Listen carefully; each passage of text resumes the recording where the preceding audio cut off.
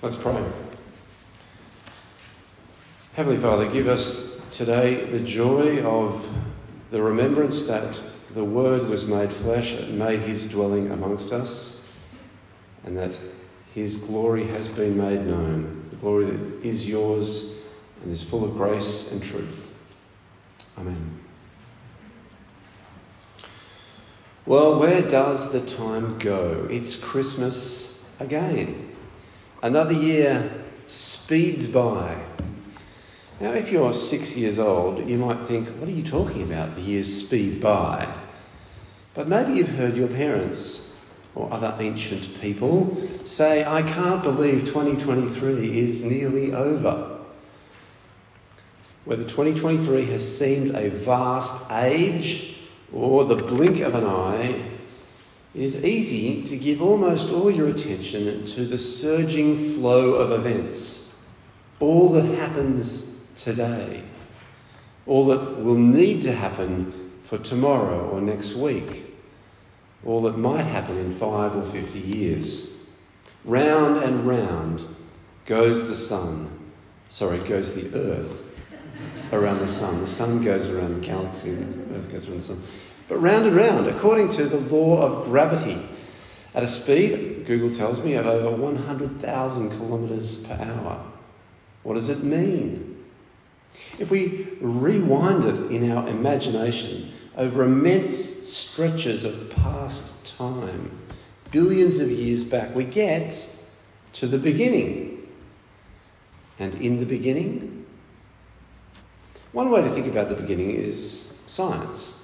In the beginning was the Big Bang. Energy ruled by law.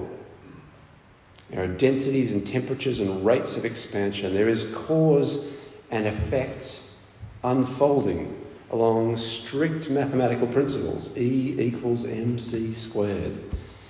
And all of this unfolds, cause and effect, eventually bringing us to our brief lives, riding the blue planet round and round the sun. What does it all mean? Is that a question that science can answer, that anyone can answer?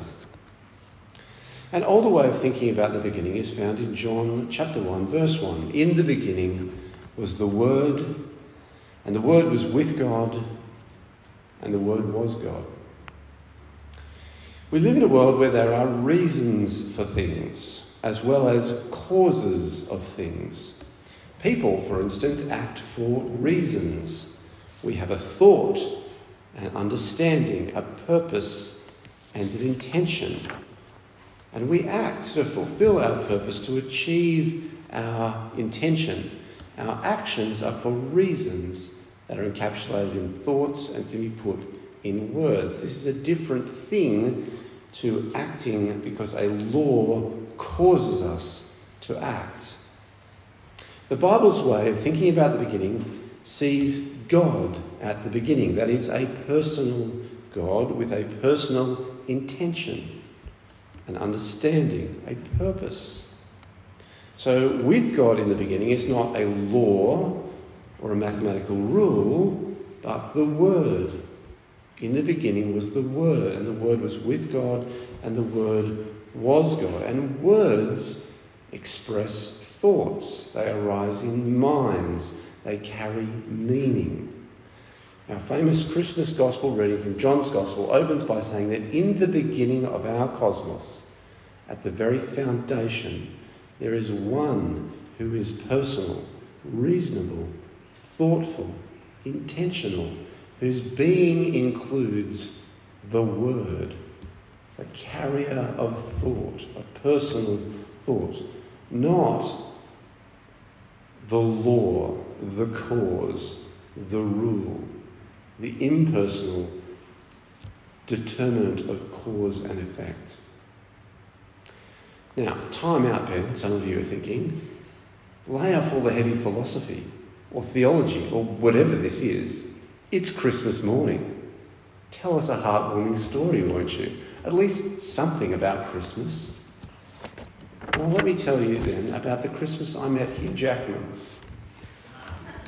Yes, Hugh Jackman, Australian movie star, Wolverine, Jean Valjean in Les Mis, Bunny, the voice of Bunny in Rise of the Guardians, P.T. Barnum in The Greatest Showman. It was Christmas Day in the parish of St Mark's, Darling Point in Sydney. The church was filling up. I was due to give the all ages talk at the 2 services that morning, and I came out to say hi to people. And there's a guy in the second row on the left-hand side. He's very well dressed and well groomed, and he looks vaguely familiar. And he looked at me like he expected to be recognised, and I came over to say hello, and I could not place him. Had he been to a wedding at the church during the year? At a baptism? So I shook hands and said, "Happy Christmas," and moved on to the next person. And it was only weeks later that someone mentioned that Hugh Jackman had been at the Christmas services that I said, "Oh, that's who that was." He was totally out of place. Someone who existed for me only on screens or in magazine photos. And there he was in the flesh, standing right in front of me. And I was thrown. I couldn't recognise him. John 1:14 also talks about someone turning up where you might not expect to see them. The Word became flesh and made his dwelling among us. One who was with God in the beginning, who was God, somehow turned up in our human flesh. The eternal lived in time. The infinite squeezed into finitude. In Jesus, God's Word became one of us. He lived among us. He circled the same sun. He made visible to us the invisible God. He came from the Father, full of grace and truth. Jesus is full of grace. To be gracious is to treat people better than they deserve. It's to cover over and compensate for their failures. On our honeymoon, Michelle and I went to stay at a very classy house, Withercombe it was called. It was up in Mount Wilson in New South Wales. And dinners were kind of shared with other guests at what was like a family table of the hosts. And the deal was that, you were given food and a place at the table, but if you wanted to drink wine with your meal, you were supposed to bring this yourself. But Michelle and I did not realise this. But although we had no wine, our gracious hosts gave us a glass of their wine at their own expense. It's a small act of grace to cover over our lack, our flaw, our failure, and include us. Now, God's grace is far greater than that small, gracious act. God is willing to cover not only our ignorance, but our sin, our mean, low, selfish acts and words, our shameful and unworthy thoughts and desires, our bad habits and worse choices. To such sinners, God comes to give the right to become children of God, says John. But we're far from deserving it. Jesus is full of grace and truth as well. Jesus is also full of truth, of God's truth. Truth can be hard to recognise. Hugh Jackman stood before me in all his truth, but I did not recognise him. Jesus was not recognised either. He was in the world, and though the world was made through him, the world did not recognise him.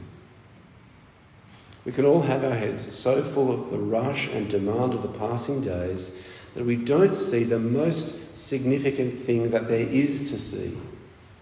The Word became flesh and made his dwelling among us. To those who believed in his name, he gave the right to become children of God. We're not simply spinning meaninglessly through the years, propelled mindlessly from cause to effect. There is something to see. The glory of the one and only Son who came from the Father, full of grace and truth. So can I encourage you to look for him today and every day? Let's pray.